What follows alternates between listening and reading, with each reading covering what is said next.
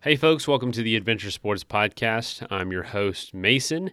Today's episode goes back a couple years ago when we talked to Wes Hansen, the born and raised Texan who literally kayaked the Amazon River from source to sea. And when I say source, I mean a trickle of water in the Andes Mountains where they walked for days because there was, the water they were following wasn't even big enough to paddle. So it took miles and miles and miles, days, until they got to water big enough to paddle. And then it was thousands of miles to the sea, which, I mean, the Amazon River, gosh, crazy. Longest or second longest river in the world, depending on how you define it, compared to the Nile, but very, very long expedition. And Wes has done things all over the world with National Geographic, has a crazy idea to paddle the Northwest Passage across the Canadian Arctic. Done a lot of cool things. This was a great episode. I really enjoyed it. Wes is a great storyteller. There's a documentary about this experience. You can find that in the show notes, as well as a book. So without further ado, let's just go ahead and jump in.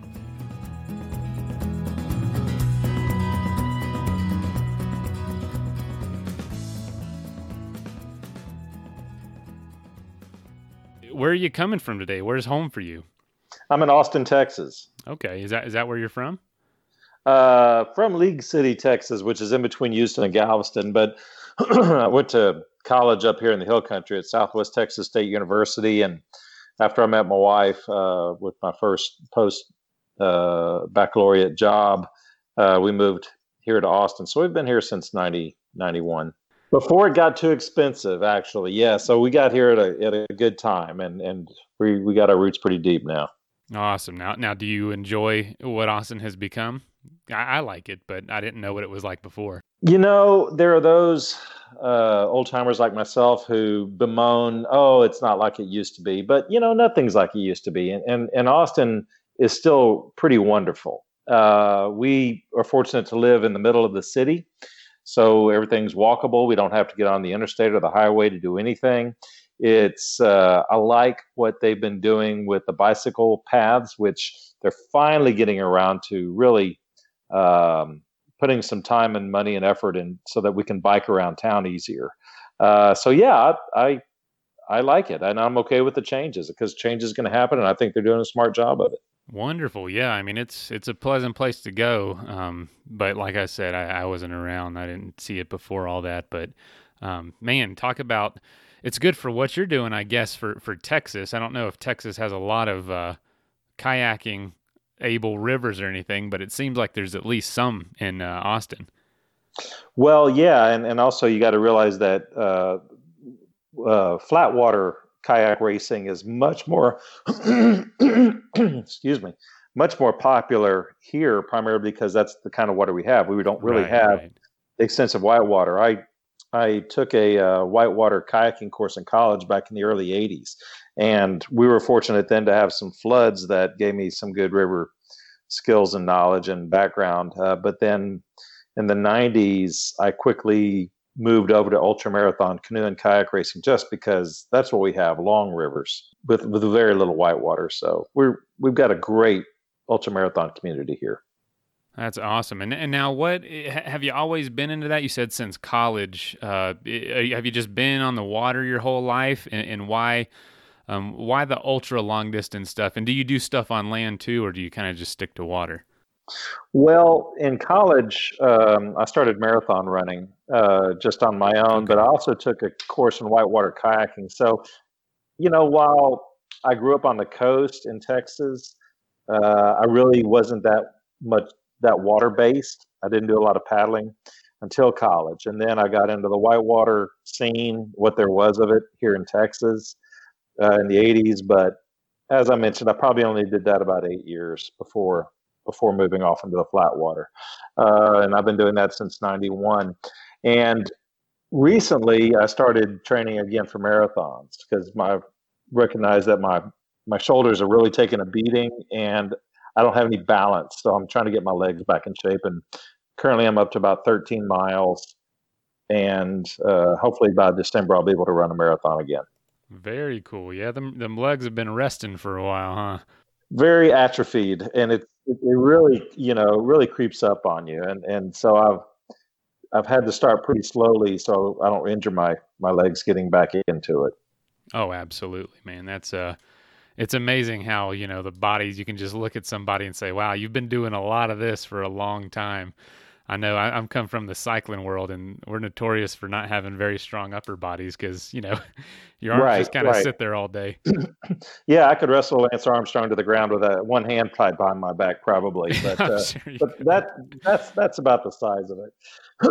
And subsequently, that's where all the injuries happen. Also, that's what we use. So I've had 4 shoulder surgeries, 1 neck surgery, all due to ultra endurance paddling. No, I mean, I guess it all comes at a cost, but I'm sure you wouldn't trade any of those experiences for any of the pain it's caused. Fortunately, it's been more discomfort than pain, and I certainly wouldn't trade 1 minute of it. That's for sure. That is awesome. And so I know you've done some races in the Austin area. Is that kind of how you got into the long distance kayaking and water sports? And then when did you start from there? Where did it build till you started doing expeditions?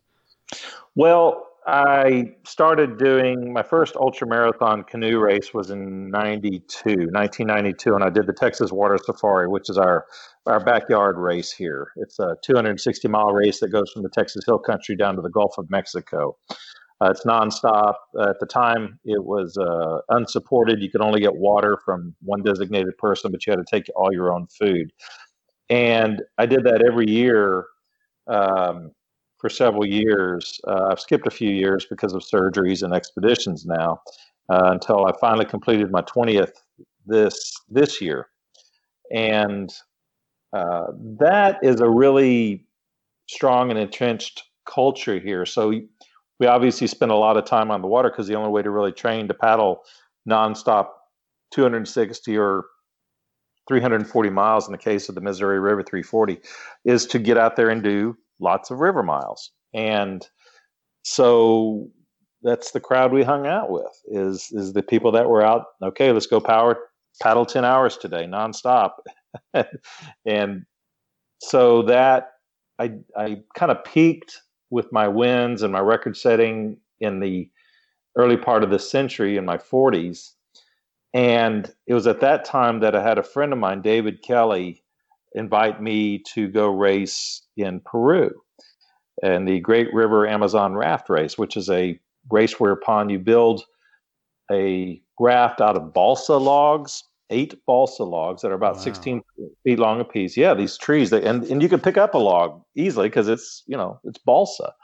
And then you race it in a stage race over 90 miles of 3 days over 90 miles. And so I was 46 years old at that time. I'm 57 now. And that was my first time to leave the country. I'd never been out of the United States. I'd never had a passport. It just never occurred to me. Texas is a very insular state and culture. A lot of people don't seem it's bigger than a lot of countries, so it's probably hard to get out sometimes. Well, exactly. And it's not, people aren't necessarily bred to say, hey, you need to leave. No, it's just the opposite. It's like, why would you leave? Why we have tacos, we have barbecue, we have women. I mean, it's the best thing in the world. So anyway, I went down there and I fell in love with the Amazon River over the 2 weeks that we spent down there.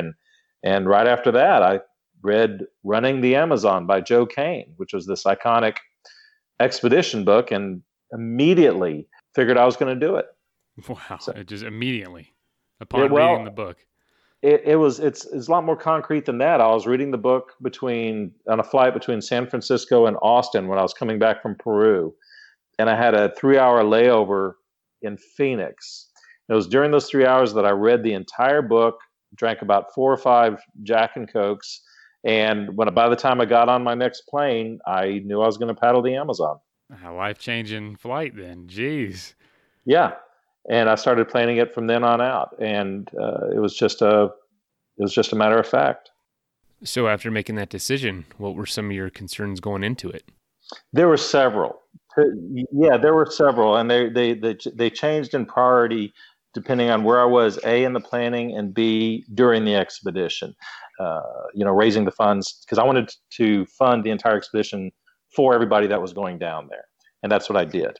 Some of the guys made their own way down there, like on the whitewater team. I wasn't able to pay for all their tickets. But once they were there, I paid for all their hotels and their food and everything. And I got the kayaks from Jackson Kayaks. They were wonderful sponsors, and we had those shipped down there. And then the flatwater kayak from Epic and Valley Sea Kayaks. So I didn't want anybody to have to pay any money. I saw from other expeditions that's where things were strained, when someone couldn't come up with money, and then they felt beholden to other people. So raising the money was a big deal. So I scraped and did that. Got sponsors, probably too many gear sponsors, but it was my first expedition. But once we got feet on the ground, the whitewater turned out to be much more treacherous, and that combined with the almost 15,000 feet of elevation in the Andes, we had altitude sickness and just poor energy levels. So early on, those were the problems we had to overcome, but that's what we did. We just overcame them. And then further down, when we got down to the cloud forest, and one of the cocaine regions, and the Sendero Luminosa in Brazil, Sendero Luminosa in Peru were prevalent. And so we had to, make sure we had permission to go through these dangerous areas of the jungle, permission from the narco traffickers. So we did that. Once things settled down and became less dangerous around us, that's when I really started missing my family. You had time to think about them at that point. Yeah, exactly. Just, 14 hours a day of endless paddling, and my wife and daughter were, thousands of miles away. And, it's one thing when you don't have a moment to think about them, when you're battling whitewater or gun-wielding locals, then, missing the family is a horrible thing. So that was really rough. How often were you able to talk to them? Well, I could have called them every day because we had satellite phones. And I did that fairly early on. But that made things worse, because then you hear about, from my wife and daughter, what they did on a daily basis. My daughter was in school, junior high at the time. And, they're talking about, the cat throwing up and mowing the lawn and homework. And here I was, trying to dodge pirates on the Ucayali River. Well, I didn't tell them any of that. I couldn't tell them that. No, none of us mentioned any of that stuff when it happened, because we didn't want to alert our family of the dangers we were going through. So we only let them know that, a month later. So I'm sure they weren't happy about that. Well, they understood, and we did let people know that needed to know. In fact, we had help from the Peruvian military. They escorted us through some pretty bad areas, and of course, we let our PR guy David Kelly, after he left the support section of the river where he was there for the whitewater, he was the confidant. He knew everything. He knew all the politics with National Geographic, with Rocky, the guy that discovered the new headwaters of the Amazon. There was a lot of dissension in politics going on, and a lot of subterfuge. And so David was privy to all of that. So how'd you go into it with all the planning, and, what was your mindset going into all this? Well, fairly bright-eyed and naive. I mean, I thought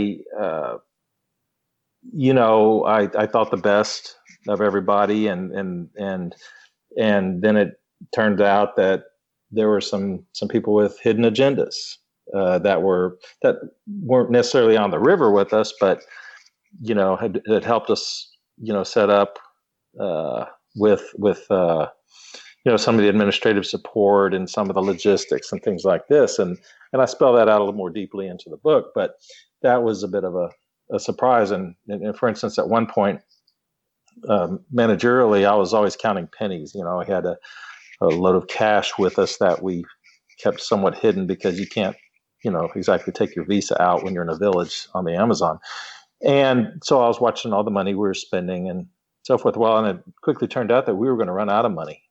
We had a budget of, I think $80,000, and that wasn't going to be near enough. And so I appealed for some more money with National Geographic above and beyond the grant that we were given. And they wanted to see all of our receipts in an audit before they would even consider it. And I explained to them, I said, well, I'm kayaking the Amazon right now, or this is going to be a little difficult to pull together right this minute. And so that was a funny moment on a sat phone from thousands of miles from Washington, D.C. That was hey, would you mind putting together a spreadsheet for us and a proposal?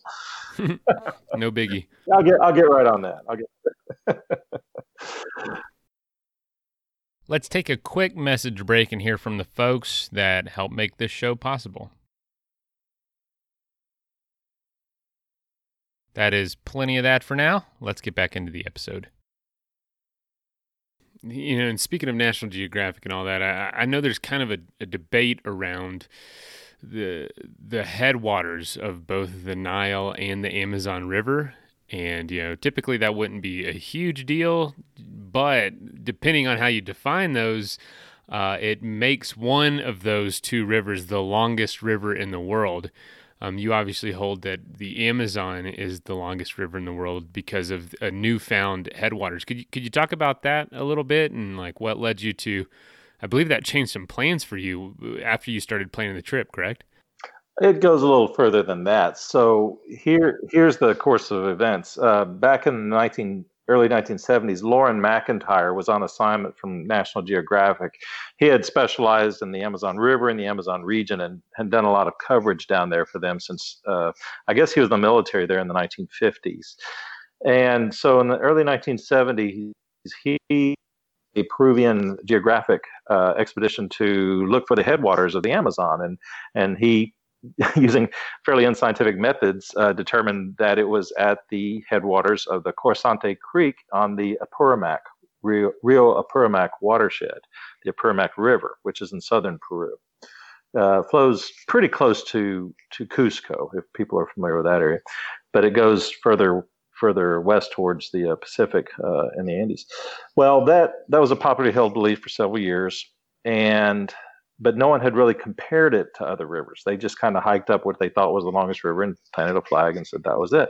Well, and then they running the Amazon expedition was in the 1980s, and they hiked up to that one, and actually you could drive up to it, and then they paddled down to the Atlantic and said, okay, we were the first to go from the most distant source, the Amazon, and that wasn't really held into contention until Loren McIntyre questioned it himself in 1992 in an article in a very obscure journal.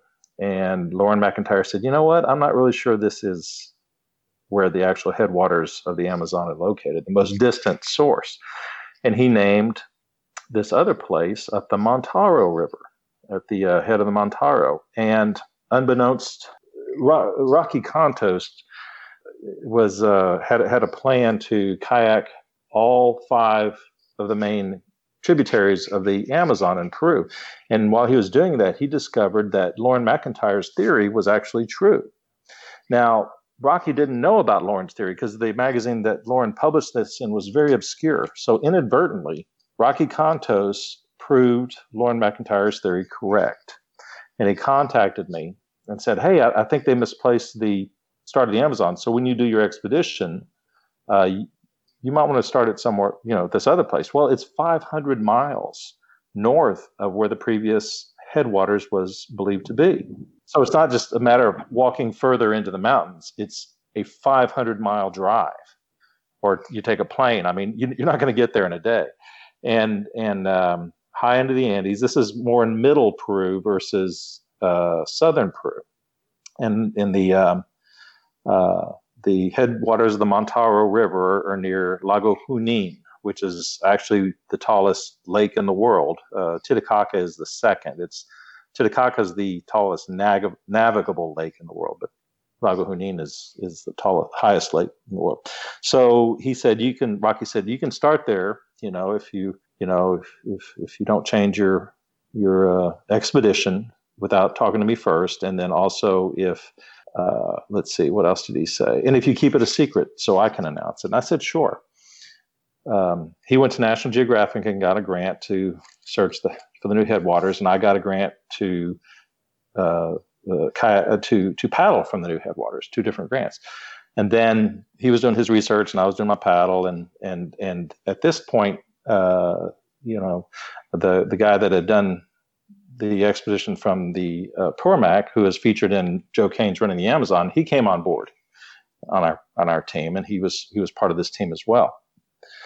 And so he went down there with Rocky, and they found where the new headwaters were. And then a few months later, we went down there, and he showed us where the headwaters were located, and we left from there.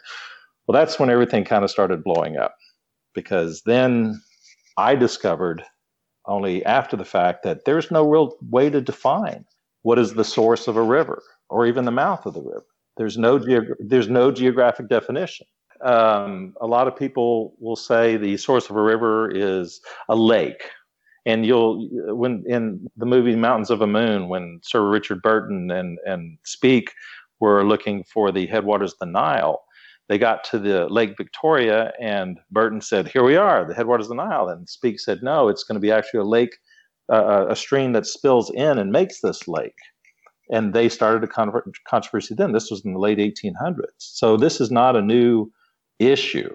There currently is no universally held definition of what constitutes a river, and that's what we ran into on our expedition. And so, in my book, and what Rocky Contos did in his journal, finally, that he published, was he proposed a universal definition that all rivers could use. And the controversy is still out there. And I spell it out in my book and also on my website, westhansen.com. But it has since led to a lot of controversy in the expedition community. You want to be able to say this is the longest river in the world, but you have to judge them by the same parameters. You can't say, this river is 2 million cubits long. Well, this river is 5 million feet long, so it's longer. You have to use the same units of measurement and the same definitions for the start. So using the same definitions, which is like the most universal definition, is from where the longest distance from where a raindrop or any drop of water could travel to get to the ocean.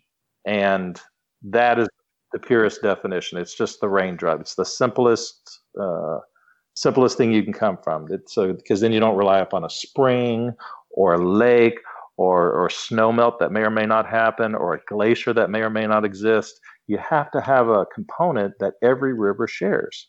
And the only thing that every river shares is water.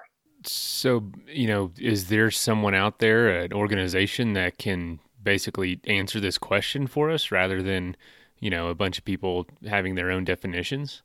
There you go. That's the big question.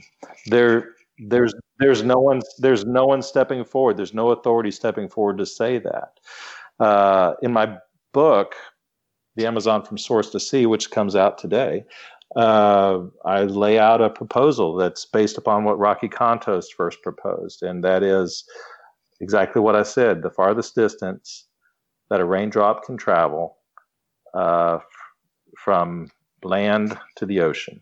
From anywhere on land to the ocean. It has nothing to do with elevation or anything like that. And so when we say that, when you use that simple definition as opposed to a lake or whether the river dries up for part of the year or not, or anything to this nature, then the Mantaro River is the most distant source of the Amazon. Same with Burundi for the Nile. There's the swamp in Burundi that fits that description as well and makes the Nile even longer. Not longer than the Amazon, but longer than any other source. Yeah, there's a lot at stake with answering that question for sure. So I'm sure somebody's nervous about doing it. And it's crazy. I was looking up the longest rivers in the world. A lot of the longest, like the top 4 longest rivers, are pretty decently close in size, like by a few hundred miles. It's kind of amazing how that's just kind of happened. Right. Well, the Nile and the Amazon really are the only ones that are as close, because when you get down to the other 7 on the 7 continents, the Yangtze and the Volga, the Onyx in Antarctica, the Murray-Darling in Australia, they're far shorter than either the Nile or the Amazon. Okay. So yeah, you decided to start the journey at that spot that's 500 miles north. Can you just paint a picture for us for what it looked like way up there, high elevation at the beginning of the Amazon? What was it like for you and Just describe that for us, where you started the journey. It's where we went, and we actually, and just to lay it out there, I didn't leave from the most distant source. Our expedition was 4 miles short of the most distant source. Well, dang it. I'm just playing. That's okay. We still had a great trip, but afterwards, Rocky he still had some more research to do, and he discovered that there was a separate stream than the one we went down. The Rio Blanco is the most distant source, whereas the stream right next to it, the Rio Gashan, is the one from down which we traveled. So we were 4 miles short of the longest. Do you regret not doing that? Not at all. In fact, it's still there. I may go down and do it, but it's still out there. No, there are no regrets, I assure you. So what it looks like, we left from Lago Acucocha, which is a little over 14,000 feet in the Andes. We're well above the tree line. The air is crystal clear. The water is the cleanest you've ever seen in your life. There's no industry, obviously, up there. I mean, there are some mines further down, but right there at the headwaters, you're just surrounded by these snowy peaks, these jagged snowy peaks of the Andes, even in the summer. And the weather changes constantly. Within a 2-day span, we were in whiteout conditions, but we were also in t-shirt sunny conditions.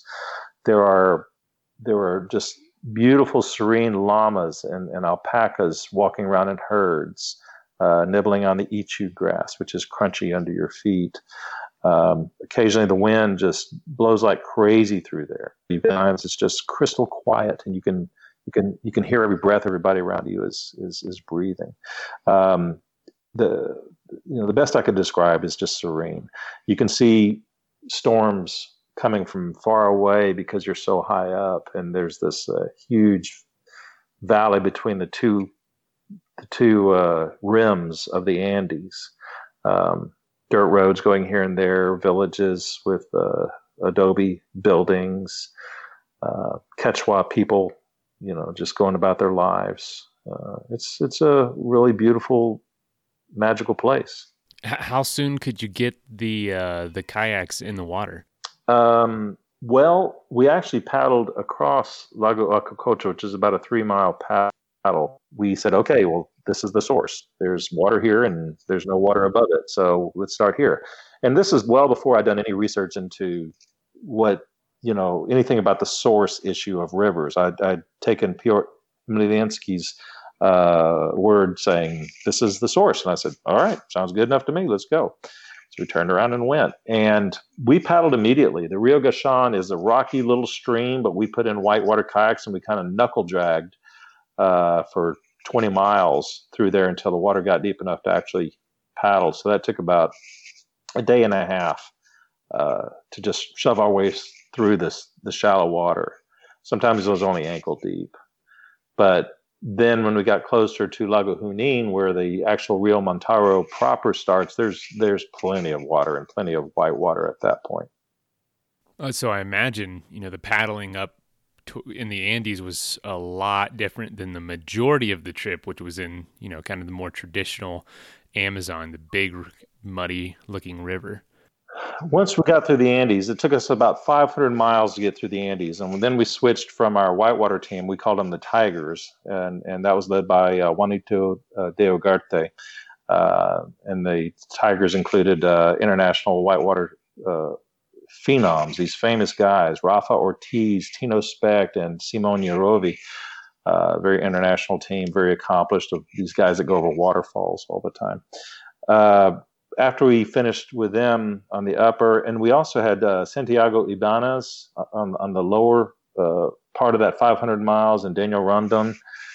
And we came to the Flatwater, which is where the Apurimac and the Montero get together. And this was the cloud forest. So we were still, in the mountains per se, but they were now green. And it didn't really open up, but it did speed up. After another couple of weeks, then it started getting wide when we got down to the Ucayali River and got fast. But there were no rapids. It was just this big, fast water. And it steadily got bigger and bigger. By the time we got into Brazil, a couple of thousand miles later, it was 5 to 10 miles across at places. and moving fast. I mean, you think of that as a lake, but it's actually moving quickly. You can stop paddling and measure it on your GPS, your speed, sometimes 3 or 4 knots. Wow, that is surprising. And you couldn't really tell if you're if you're 2 or 3 miles from shore trying to find the right flow, you can't tell you're moving until you look at your GPS because there's nothing to compare it to. Wow, that is crazy. So how many people, you mentioned, paying for the expedition and paying for everyone on, how many people were there on this trip, and did that change over the course of the trip? Well, we started with about 17 people because we had, my wife and daughter were there for the first month to help out. And then we had a huge support team on the whitewater section because we were just hopping from one place to another. And I didn't know what to expect, so I just threw everybody at it that I could. By the time we got down to the flatwater section, we switched boats over to sea kayaks, and we had 5 paddlers, 2 tandem kayaks, and I was in a solo kayak. And then at that point, we had with 5 paddlers. Then we had a photographer from National Geographic, Eric Schlegel, who's a friend of mine, Jason Jones, who was a Marine with Jungle Training, who was part of our support, and then Cesar Pena from Iquitos, who knew all the local languages, as well as really great English and German. So those guys stayed with us down to Iquitos, and then 2 of the guys in the kayaks left us at Iquitos, and it got down to just 3 of us, and then 2 support guys. And then the 2 support guys left us when we got to the Brazilian border. So the final about 2,300 miles, 2,500 miles, it was just 3 of us with no support. Wow. Now, is that how you kind of wanted it to go, or do you wish it would have been different? Yeah, no, it would have been great to have a boat follow us, give us food and stuff. In fact, you interviewed Darcy Geckner a little while ago. I heard your interview with her. She was the first woman to do the Amazon. She did it about a year after we did, and I was on her support team in the whitewater, and their team had a yacht that followed them from well into Peru all the way to the Atlantic Ocean. And every day they'd stop and pull over and they'd sleep on the yacht, and they'd get, supper and MediPen and this wonderful stuff. And I thought, man, that is definitely the way to go. I would love to have had something like that. For the last 10 days, we had to hire a boat with a gunman on it because we were going through some very high, heavy pirate areas. And so we slept on the roof of that boat during that time, and they carried our food for us and water. So that was nice. The last 10 days. Well, actually, we had 13 days to go, and they weren't with us the last 3 days. So 10 of the last 13 days, we had a boat with us. And you were dealing with a lot of pirates and cartels and stuff like that, correct? As you got further into the Amazon? Yeah, and as you get further into Brazil, there are more places for them to hide. The little channels of water that fan out are called igarapes, and which translates from Portuguese straight into pathways. And these thin little pathways just kind of disappear into the jungle, and a small motorboat can disappear in there, and you'll never find them. So they dash out of there, they rob you, they shoot you, they kill you. They do whatever they can do, then they dash back in before the authorities can find them and disappear into the jungle. So it's a pretty dangerous area. Jeez. And now you've talked about this before, so I don't mind bringing it up. You were held at gunpoint, I think 5 times, right? Right, 5 times in total. Yeah. Wow. So, was every experience similar? Did you feel different about each one? Or, are all held at gunpoint experiences created equal? And what was that like? It was very surreal. I've been around, we're from Texas, so we've been around guns a lot. And, the first time we were held at gunpoint was in that cloud forest I referred to earlier, and it was just us 5 kayakers. Our support boat was still a day behind us. And it was some locals, and we immediately realized that they had single-shot 20-gauge shotguns that were pretty ancient, and there were 5 of them. And we all kind of and they didn't speak very good Spanish. They spoke kind of a weird dialect, but it was a local. I'm not sure if it was Ashkenazi, but it was or Ashkeninka, but it wasn't Quechua. I knew that because we were starting to learn a little Quechua by then. But the bottom line was we couldn't communicate very well with them. And they were, I mean, it's not like they were in native clothing. They were in soccer clothes. And they came down to the river where we were filtering some water just during a break and held us at gunpoint and searched our stuff. They were worried that we were there to harm them. And we picked up on that pretty quickly. They didn't want to shoot us, and they were standing way too close to us. So we always thought, well, we can just grab their guns and just beat the crap out of them if we wanted to. But yeah, they are shotguns. They're not going to get all of us. But that's not why we were there. And we did not want to be a threat to these people. They had already been persecuted so much by outsiders that we didn't want to become one of those people. And so we let them search our stuff, and then they let us go. And then after that, 2 times we were held at gunpoint by the Rondero, which are the private police force of the narco traffickers, to keep law and order in the narco traffic area so they can conduct their business. And so long as we were not part of the police or any kind of law enforcement, then we were safe to pass through their cocaine producing area. And they figured that out pretty. Wow, yeah. really?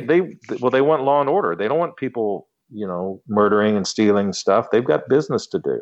Wow. The cartel's keeping law and order. That is nuts.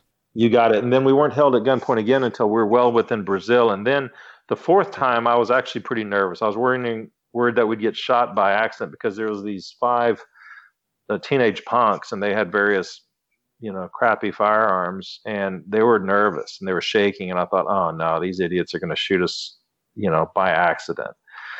And those I was a little concerned about, just because they were inexperienced. The rest, it was business. They were just holding us up to find drugs, and we didn't have any. The final time was a vigilante group who were looking out for narco traffickers, and they quickly knew that we were okay. And after questioning us for a little bit, they let us go. They didn't search anything. I mean, we had National Geographic flags on our kayaks. So these guys are a little bit more on the ball, and they saw that, yeah, you don't transport drugs by kayaks, so they let us go. But the attitude was, other than the 4th time with those punks, it wasn't that big a deal, because we knew what they wanted or what they didn't want, and it was just business. And once they weren't pointing the guns at us, I felt okay. We could talk to these guys, but you got to get past the whole gun pointing thing. We only got shot at once, and that was our photographer was given a warning shot over the bow, and he didn't care for that much. Different kind of shooting than he's used to, huh? Well, yeah, he hit the deck pretty good, but the Marine that was with him, Jason, took it pretty personally, and he found the guys 2 nights later in a bar on the Amazon, and man, he had enough beer in him that he was going to take all of them on, and I think he could have taken out a lot of them, but luckily he had the mayor of the town and the photographer holding him back, and it was a wild time. I gotta tell you, you need to read the book. Jeez, man. Now, would you say that was the most dangerous part of this journey, or was there something else? Oh gosh, really hard to rate. I mean, we went under this thing called the water cannon, Juanito de Ugarte. Yeah, I was going to ask you about that. I saw this video of this water just spilling out from the side of this mountain, and it looked pretty dangerous, but it also looked man-made. Yeah, what was that about? Well, yeah, this happened one day after the other. These 2 incidences. The first was this water cannon, where it's a spillway that goes. It's a tunnel drilled 20 miles through the Andes, and the water is forced in there from upriver on the Montaro, turns the tunnel, which is very ingenious. But then it's got to go somewhere, so it shoots out the other side of the Andes, and we had to paddle under this thing. Just tons and tons of water coming on us, and we almost got sucked into it. And so that was an eye opener. And then the next day, we paddled down to a place where they're building a new dam called the Rio Aguila Dam or something like that. I don't even think they have a name for it yet. But they were blowing up both sides of the canyon as we were going through, kayaking through there, and so these huge boulders were raining down on us, and we got on the walkie-talkie, and Juanito got on the walkie-talkie and asked them to please stop setting off their dynamite charges. But those came close to hitting us. And well, they did pelt our helmets, but none of the larger, refrigerator-sized boulders hit us. But they were pretty close. That was kind of scary. The river at that point on the Montaro was only about 20 feet wide, so there wasn't a whole lot of places for us to hide. So that was tense. Just with all the inherent dangers of, a river, it's so crazy to me that it's the man-made things that cause so much issue for you. The tunnel that's spewing water, the dynamite, the cartels, etc. Isn't that Right, crazy? exactly. It was the dynamite that'll always slow you down. But there were other tense times. I had to deal with the customs officials in Iquitos, which is another couple of 100 miles before you get to the Brazilian border. But they wanted a lot of money just for me to paddle my kayaks out of their country that I'd already paid several $1,000s for. So there's a big shakedown there, and we had the military on our side, but my temper grew a little short at a few times, and luckily our photographer and the military attaché that we had with us, held me back when I got a little overzealous towards some customs officials. So, there's always alcohol involved in these things. Oof, yeah, that probably created some more problems than expected. Specifically for medicinal reasons only. And the final tense moment happened at the end. We didn't have any support after Belém. Belém is in Brazil near the Atlantic Ocean, and it's about 75 miles from the mouth of the Amazon, where the Amazon actually meets the Atlantic Ocean. And so we didn't have any support after that, so we paddled nonstop for 40 some odd hours with and against the tide, day and night, to get to the Atlantic. And the tides at the mouth of the Amazon are just horrendous. And we finally pulled over after about 24 hours, and we camped on top of this sandbar about 12 feet above the water. Well, this was about 7 o'clock at night, and we fell asleep in our tents and woke up to water coming into the tents 2 hours later. So in a span of 2 hours, the river at that point is 90 miles wide. 90 miles. It's a flowing river, and it's not a bay. It is unmistakably a river. And we woke up to water coming into our tents, had risen 12 feet in 2 hours, and we just threw everything into our cockpits real quickly, into our sea kayaks. And we had 12 miles to go at that point to get to the Atlantic, to a point that we had made out on our GPS. And we couldn't see land around for miles because it was dark, and there's no houses or anything out there. It's all mangrove swamps. There's no roads. There's nothing. And so we said, well, let's just paddle now and finish this thing out. We only have 12 miles. So it took us 6 hours to paddle against these huge waves that kept getting bigger and bigger as we got closer to the Atlantic. And at one point, right towards the end, the waves were in between 20 and 30 feet high coming at us. And we were so afraid that they would crest. They were these giant steep rollers, and the only way we could see them coming is that the stars, and we just saw these mountains of blackness coming at us. So we'd race up to the top just so we wouldn't slide back down, and then slam down over the top and race down to the bottom and dive in, and just to do it again up the other side. And I just kept staring at my GPS, and we just kept paddling against these mountains of water to get to the Atlantic. And finally we hit it and paddled a few hundred more yards just to make sure, and then turned around and hightailed it to the nearest spit of land we could find. And then what? Did you have anything set up to? Oh, go ahead.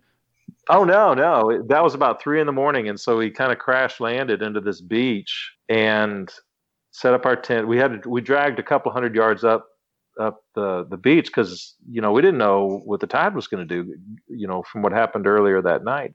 And so we just fell in the tents and woke in sunshine the next morning, and we had to paddle back into land, another 25 miles to the nearest town. So that was a little depressing.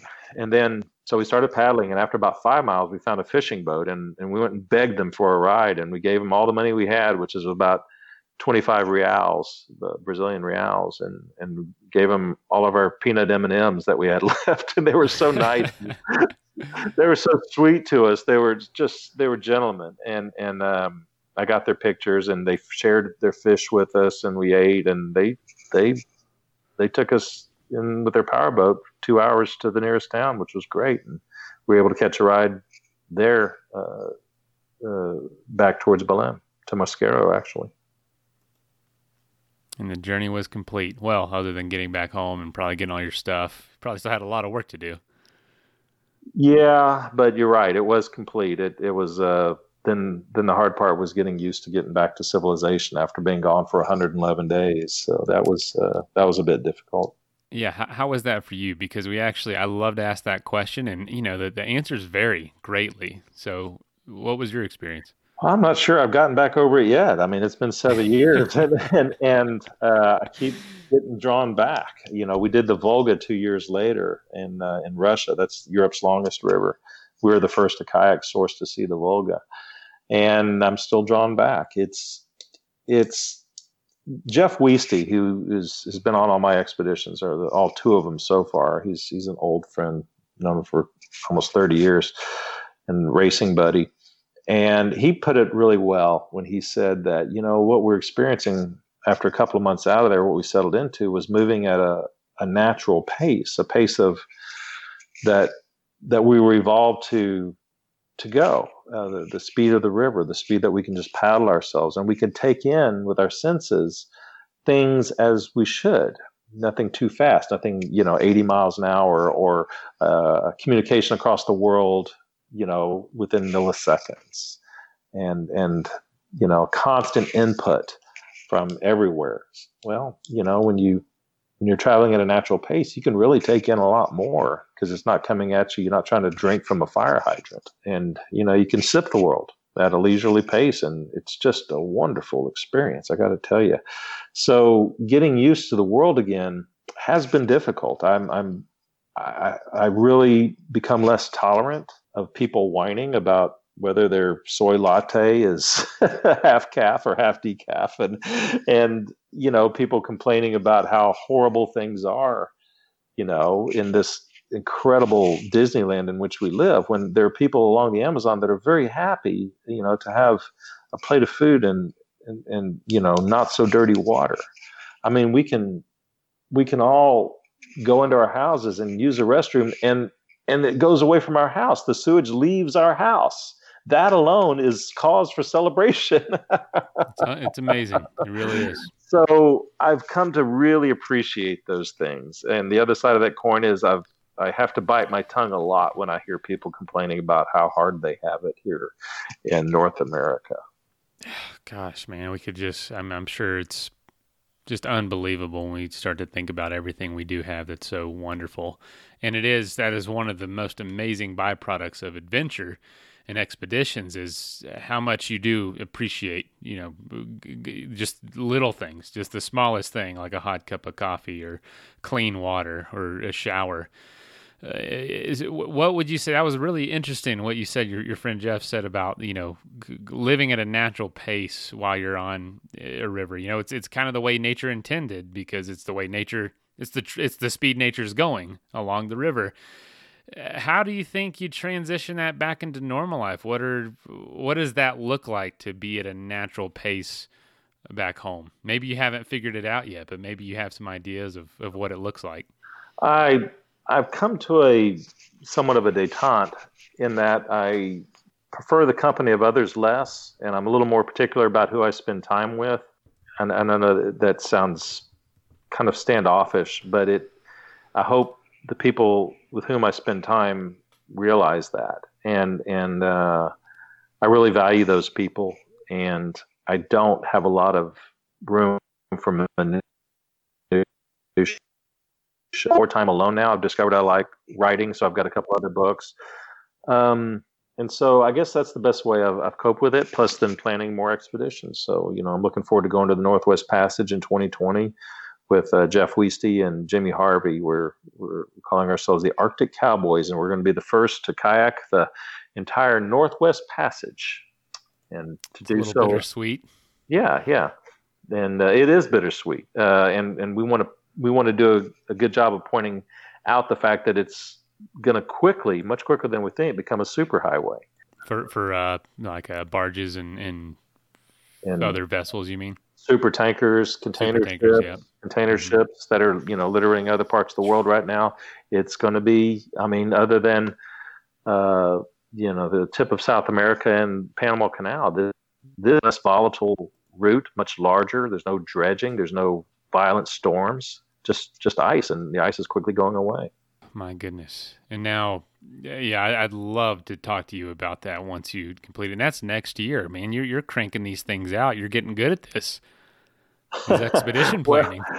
Well, it also takes money. So I spend a lot of time calling and begging for money. So if any of your listeners out there want to sponsor one of our endeavors, we would love to talk to you. So please give me a call or just go to my website, westhansen.com, and we can set it up. Can I ask you, what do you do with the rest of your time? What do you do for a career to make these kind of things possible? I think a lot of people would be interested about that.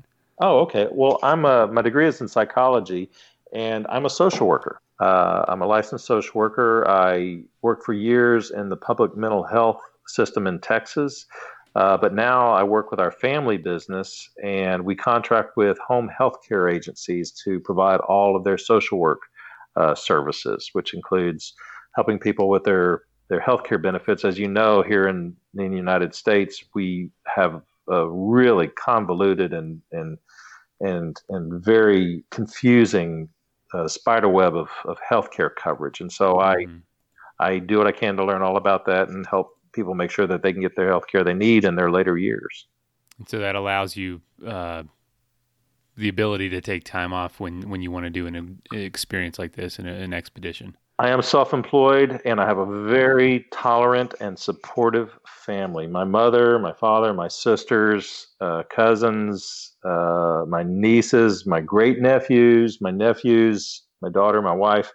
I recommend people go out and get themselves a family because they are great. They're pretty awesome, aren't they? They tolerate.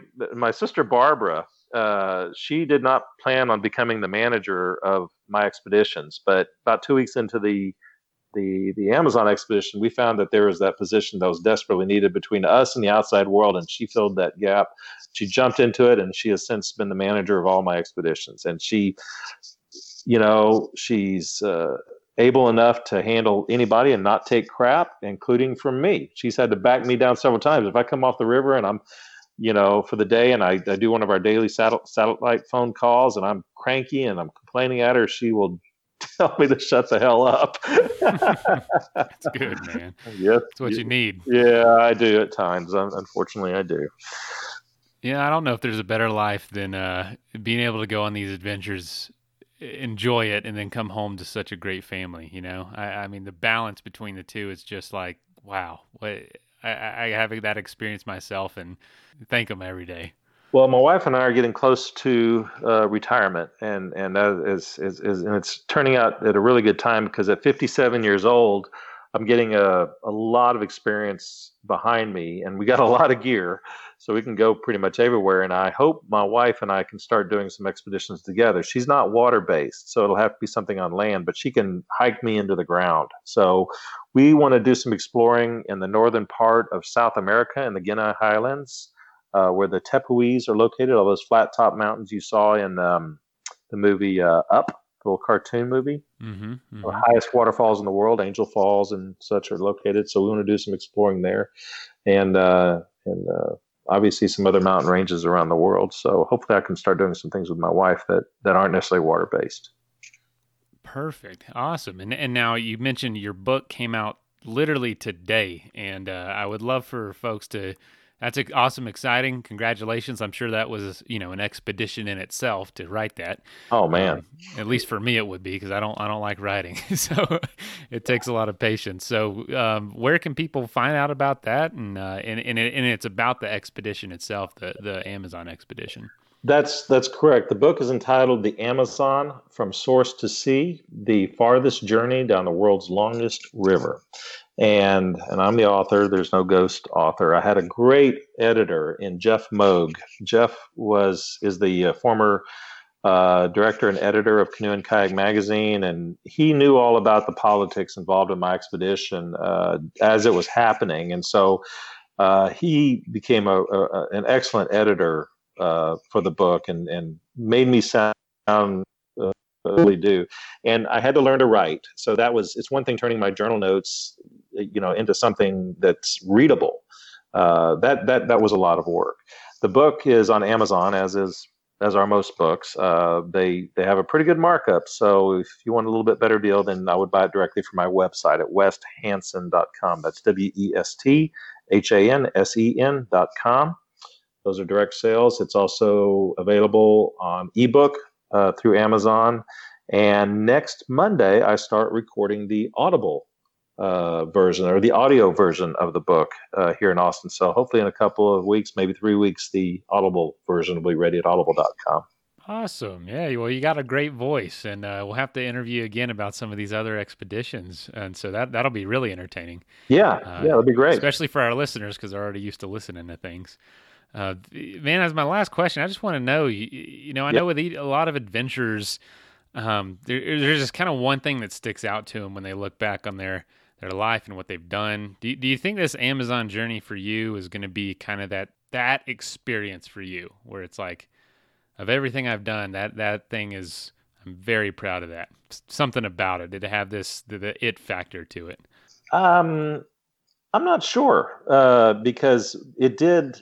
I see it as the first step in a lot more. It definitely is not the hardest thing I've ever done. Right. It was very indulgent, but one thing that I'm so grateful for is that it taught me not just how to do an expedition, but that I could.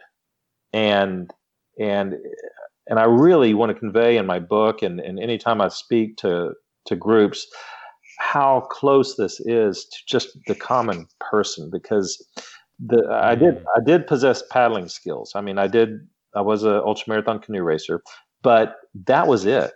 I knew nothing about running an expedition, so I just read about all the other expeditions. The information is out there. People can do these things. You just need to, do some research, plan on it, talk to people like me who have done it, and listen to what they say. Unfortunately, there are people that who talked to me who didn't, and they're dead now. So there are things to be learned from people that have gone before you. And the Amazon, once again, as you mentioned, it's not necessarily it for me, but it definitely started it for me. It's awesome to hear. Well, I can't wait to see what else you decide to do and what else you accomplish, and we'll be sure to have you back on the show at some point. I really appreciate you doing these podcasts. They're wonderful to listen to. I'm on the road for 3 hours at a time, driving across Texas, and I listen to every one of them. Oh man, that's awesome to hear. Thank you for that. My pleasure. I'll keep trying to do a good job. I'll pay attention. You're doing a great job, Mason. All right. Thank you, Wes. Have a great day, man. All right. You take care. All right. Bye-bye. Bye. First of all, thank you so much for listening. It means the world to us that you choose to listen to this show. If you'd like to help us further, you can leave a review on iTunes, share us with your friends, your family. It goes a long way to growing the show. You can also support us financially through patreon.com/adventuresportspodcast. Link is in the show notes. And also, if you have an idea of who could be a good guest for the show, we're always looking for people to tell their story about the outdoors or adventure. So if you know someone, please reach out. Email us at info@adventuresportspodcast.com. And until then, get out there and have some fun.